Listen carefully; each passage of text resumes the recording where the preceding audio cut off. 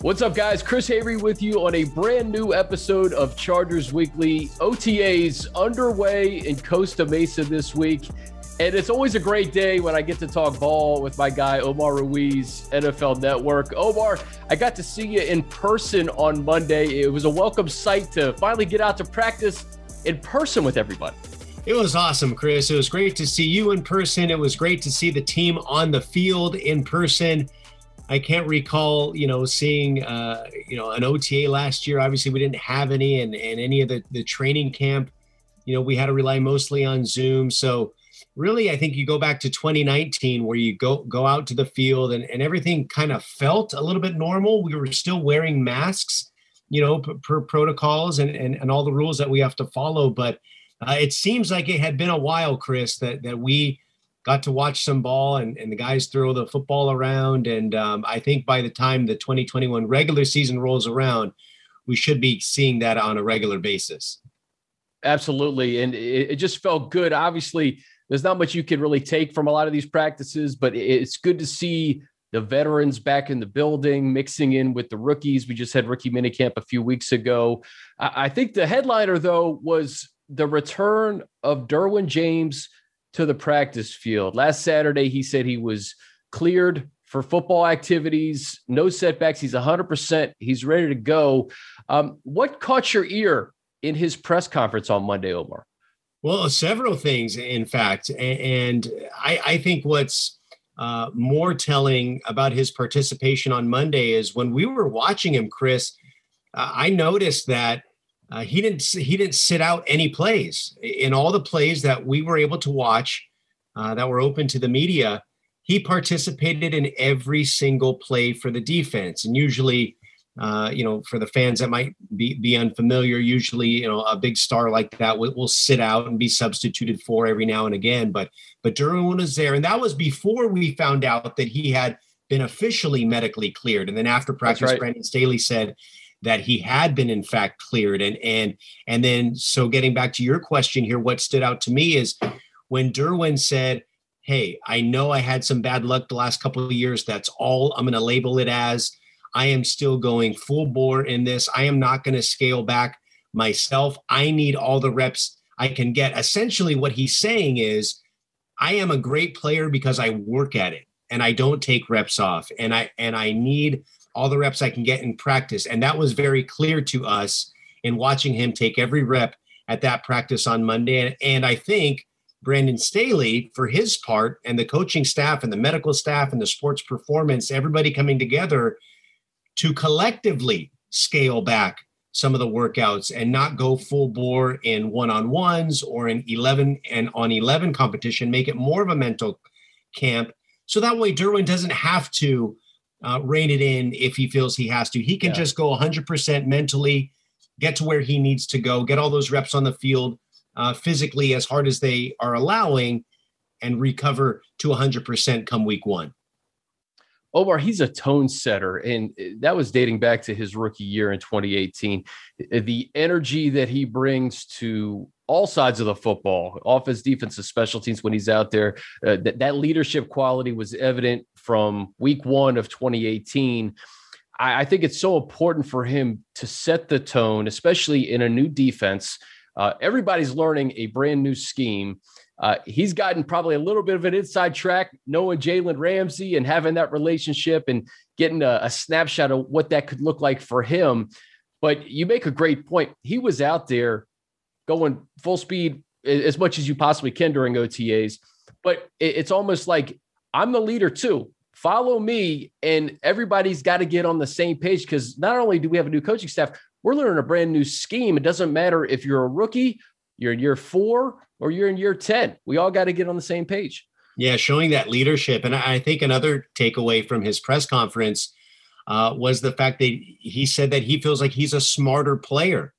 And obviously being on the sideline all of last year, he had time to go through those mental reps from the sideline and take the game more from a cerebral approach. Not that he didn't before, but obviously last year he was forced to in a way that he had never had. And so I think he came out feeling like he was a better player for that experience. And he said the game has slowed down for him. And so when you have a player who you said is as tone setting as it gets in the NFL, already one of the best players. When he's been healthy, he's been just so electrifying. And he's just one of those players, even out of practice on Monday, one of those guys you just can't help take your eyes off of because of the way he moves and the way he anticipates and the way he reads the play and all of that. If he's even smarter and the game has slowed down for him, look out for Derwin James in 2021. That was your question. And I thought that was the most striking to me because we talked about his injuries and, he said, I'm not the last guy that's going to get injured on a football field. But that struck me the most because it was so genuine and he wanted everyone to feel what he was feeling. He's just like, you have to see it in 2021, but the game has gotten slower for me. And that's a scary sight, frankly, for a 24-year-old player who was an all-pro his rookie year, that the game has gotten slower for him. So that was the headliner out of Costa Mesa this week. Omar, I haven't talked to you much since the beginning of this offseason when Brandon Staley was hired. So maybe if we could just go back to the beginning, just your initial thoughts when he was hired. You're plugged into this league, specifically on the West Coast. I know you covered Coach Staley in LA with the Rams and what he was able to do as a defensive coordinator. Did you have an inkling just talking to him last year and then the combination of that and the performance by the defense that we could see a rise like this coming from him?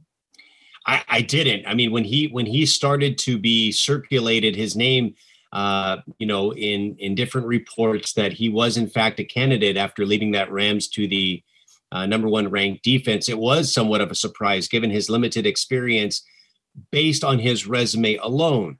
However, when you go back to even the first press conference I ever sat in with him when he was first hired as defensive coordinator for the Rams, he is just so impressive in how he speaks and how he communicates. And he references back to his parents being coaches and teachers and that ability to communicate and lead in that way. When you think about his experience and the results that he's had on the field, it is not surprising that he has climbed the ladder so quickly. The results speak for themselves. His ability to connect immediately with Jalen Ramsey and Aaron Donald, two of the best players in the NFL, would have Chargers fans, I believe, thinking that he's going to connect the same way, like you mentioned, with Derwin James and Joey Bosa and the rest of the monsters on that defense. And then he played quarterback in college and all the experience he had on that side of the ball ought to give him, a pretty good scope on what he can bring to the table with Justin Herbert and the offense and obviously giving the input for Joe Lombardi as offensive coordinator there. So he's an impressive guy. Just, he had that same Sean McVay capability where he calls everybody by name when he's answering questions and really is thorough about it and thoughtful. So surprising from where he started the year as a head coaching candidate, the way it all ended, but kind of when you think about it and analyze it and the results that have followed wherever he's gone, not a surprise. And I think he'll do very well there. It's been enjoyable just to hear him talk. I think his first press conference went 90 plus minutes. Every time he speaks, you could see and just feel his passion for football. He just wants to talk ball. And you know what I love, Chris? I know you're a hoops fan too. Is he always gives these basketball analogies. Yes. Whenever he's talking about playing one-on-one or playing pickup at the Y or any of those, that kind of gets my juices going because obviously we never played in the NFL, but we've all played hoops. Pickup games and all that sort of stuff. So you can kind of relate to that a little bit, the way he makes those analogies and kind of puts you in the heart of that competition. The way he illustrates, he talks, and I'm sure he's the same way when he's communicating in meetings to his players. He finds a way to connect with them. And I think that's the sign of a true leader, a sign of a good coach. And, probably one of those reasons why he has had a significant track record and why he's become a head coach so quickly. It's funny. I think we've had a Warriors reference so far. I think an old 80s Cavaliers reference, a 72-10 Bulls reference. So, yeah, you're right. There's been a lot of NBA references from Coach Staley. And then, this offseason, it's been about protecting Justin Herbert first and foremost. We know what Justin did last year. He's coming off reigning offensive rookie of the year. But to bring in Corey Linsley and then Matt Filer, Ode Ibushi, you hope Brian Bulaga can kind of return to form. He was injured a lot last year. You draft Rashawn Slater. They sprinkled in, make no mistake, other pieces on the roster, up and down the roster. But the offensive line, Omar, that was priority A. And now you look at what Justin Herbert has in front of him, it's almost completely new. Yeah, and I think it's an upgrade, frankly, in terms of availability. I think, that a lot of these younger guys who have shown, some durability early in their careers, hopefully that'll continue here in 2021. You'd like to think that would lead to some cohesion there. But I think no matter how good your quarterback is, Patrick Mahomes included, and we saw this in the Super Bowl, if you can't protect your quarterback, he's not going to have much success, and it's not going to lead to winning games. And obviously we saw that. As electrifying as Justin is, and he was in that rookie year and well-deserved all the praise he got and all the records he set, they were 7-9. And obviously they want to be much better than that. And of course, injuries on both sides of the ball didn't help, but it gets back to protecting that franchise quarterback. And it's interesting because a lot of people say that, the Buccaneers, they created the blueprint for slowing down the Chiefs. And I was like, no, they didn't. We know how you could slow down Patrick Mahomes and the Chiefs offense. They had 2 Pro Bowl tackles there that were hurt during the playoff run. And so it's a lot easier to execute that game plan when you don't have a premier offensive line protecting one of those elite quarterbacks. And I think the Chargers have Justin Herbert, someone who is on his way to being in that high upper echelon elite quarterback. And certainly Tom Telesco recognizing that to protect him will accentuate his success. Justin had success even with some of the offensive line issues last year, but every season is independent, right? So we'll see how this new look offensive line looks. Really, Omar, starting week 1 against perhaps the best defensive line in football in Washington, we get to see Rashawn Slater versus Chase Young again. You got Montez Sweat, Daron Payne, Jonathan Allen. Talk about a first test for this offensive line, week 1 in DC, man.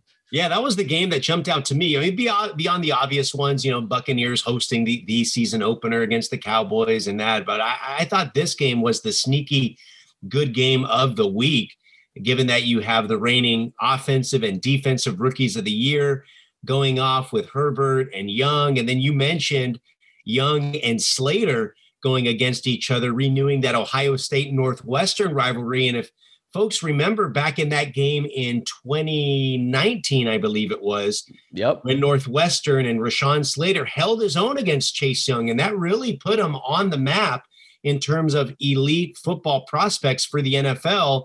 And sure enough, that led to him being, an upper echelon first-round pick in this past draft. So it'll be nice to see them renew acquaintances. And you mentioned all those first rounders on defense for Washington, obviously won a weak division last year with that 7-9 record, but I think they're counting in a big way that defense to make a huge jump. As good as it was last year, they're counting on making a significant jump and being one of the best defenses in the entire NFL. So that revamped Chargers offensive line will get tested right away.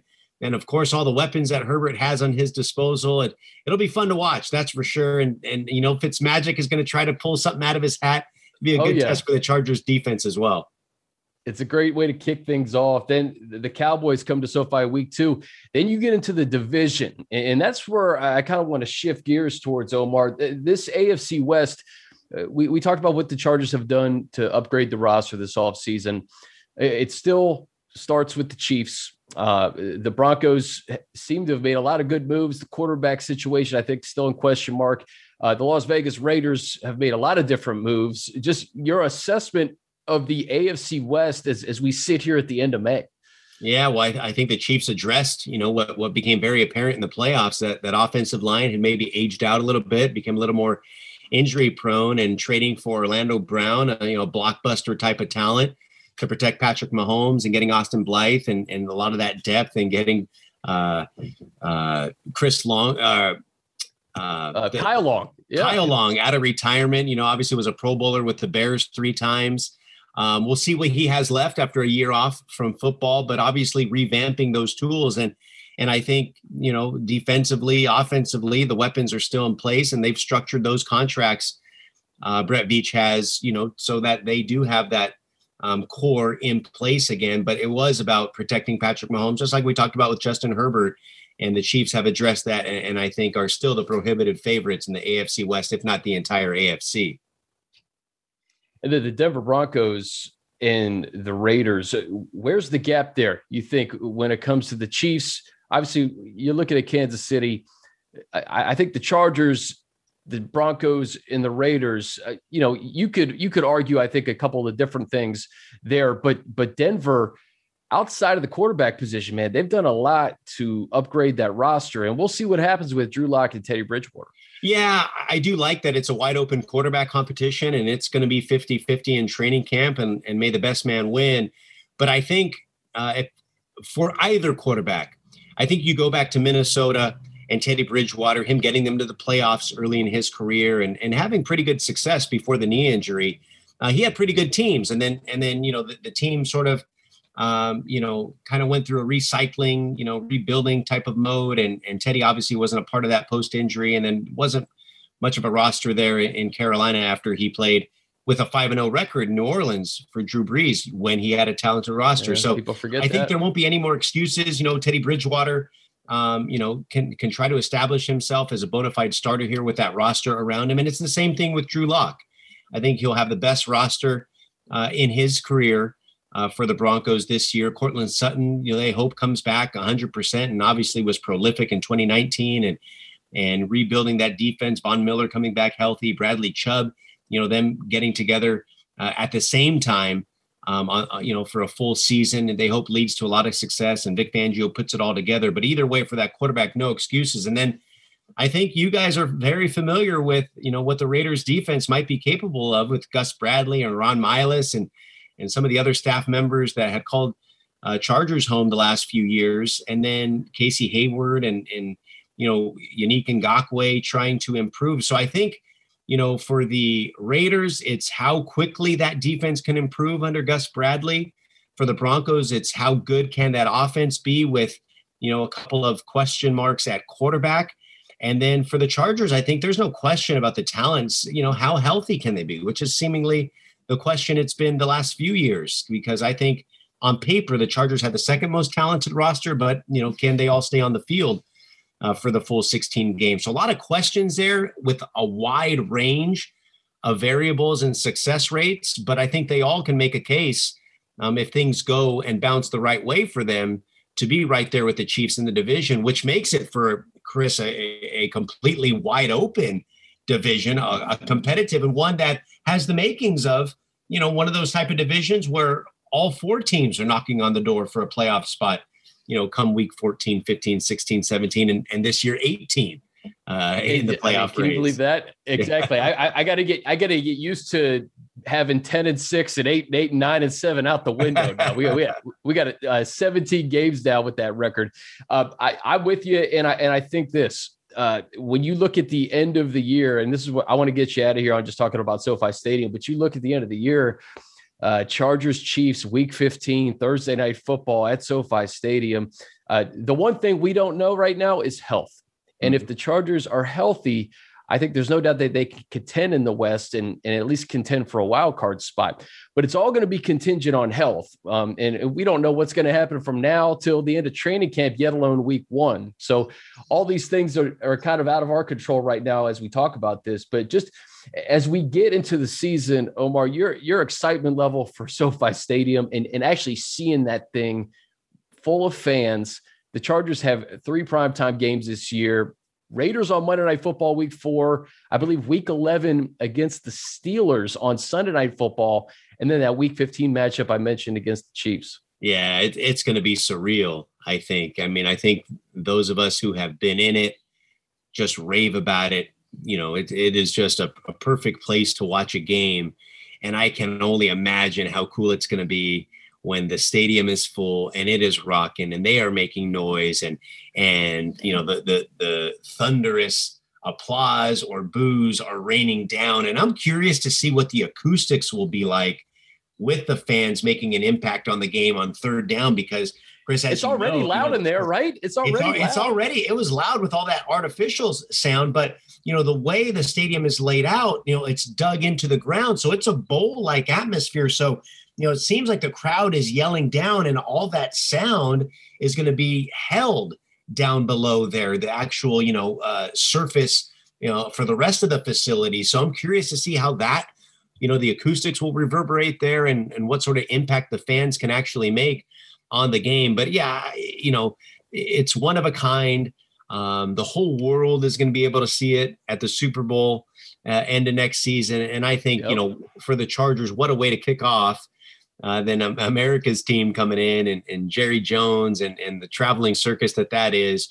And then hopefully, for them, even for the Rams, I keep saying, wouldn't it be phenomenal for the LA Super Bowl to have both LA teams playing in it? That'd be some way to finish the season, but a lot to get to before then. But I just can't wait for not only fans in Southern California to see it firsthand and experience what you and I have been able to experience thus far, and then the whole world to see it come Super Bowl Sunday in February. It's going to be a fun season, Chris. Can't wait to get back. Can't wait to have the fans fully rocking, interacting with them. Hopefully we got to be down on the sidelines once again. And golly, I don't know if there has ever been a season that's been more anticipated and a lot of excitement building towards than this one.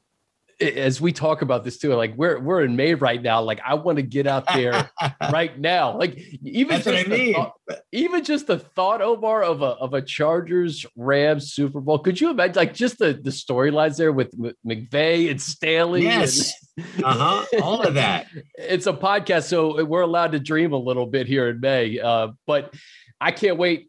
It's always a pleasure talking to you, my man. You do such a great job on NFL Network. What do you have going on over the next couple of months as we kind of hit this slower period before training camp? Yeah, I'll still pop into the studio and do some total accesses and, some news information, manning the desk in case there's any breaking news happening. We'll be popping out at different OTAs and mini camps. So we'll still have everything covered, all things NFL all the time. NFL Network. And then really with that July 27th announcement that training camps will begin throughout the league uniformly, with the exception of a few teams that are playing in the Hall of Fame game. And of course, the Buccaneers playing that Thursday game. It's the Steelers, Cowboys, and Buccaneers have that exception. But everybody else, July 27th, NFL Network will be all over. We'll be at every camp and we'll be all guns blazing ready for the 2021 season. Well, I know I will see you out at Chargers camp, no doubt, in July. I can't thank you enough for your time. And hey, man, let's get to the season sooner than later. Yeah, man. I look forward to seeing you in person at a game this year. And Chris, always a pleasure to be with you. Always great to see you. Look forward to seeing you again here soon. And that's going to do it for us. A big thanks to Omar Ruiz for joining me. And of course, thanks to you all for listening. Be sure to download and subscribe to the Chargers Podcast Network, wherever you listen to podcasts. Rate and review. We're also on YouTube and Chargers.com. So a lot of different avenues to get the Chargers Podcast Network. Have a great weekend. We'll see you next time. I'm Chris Hayre.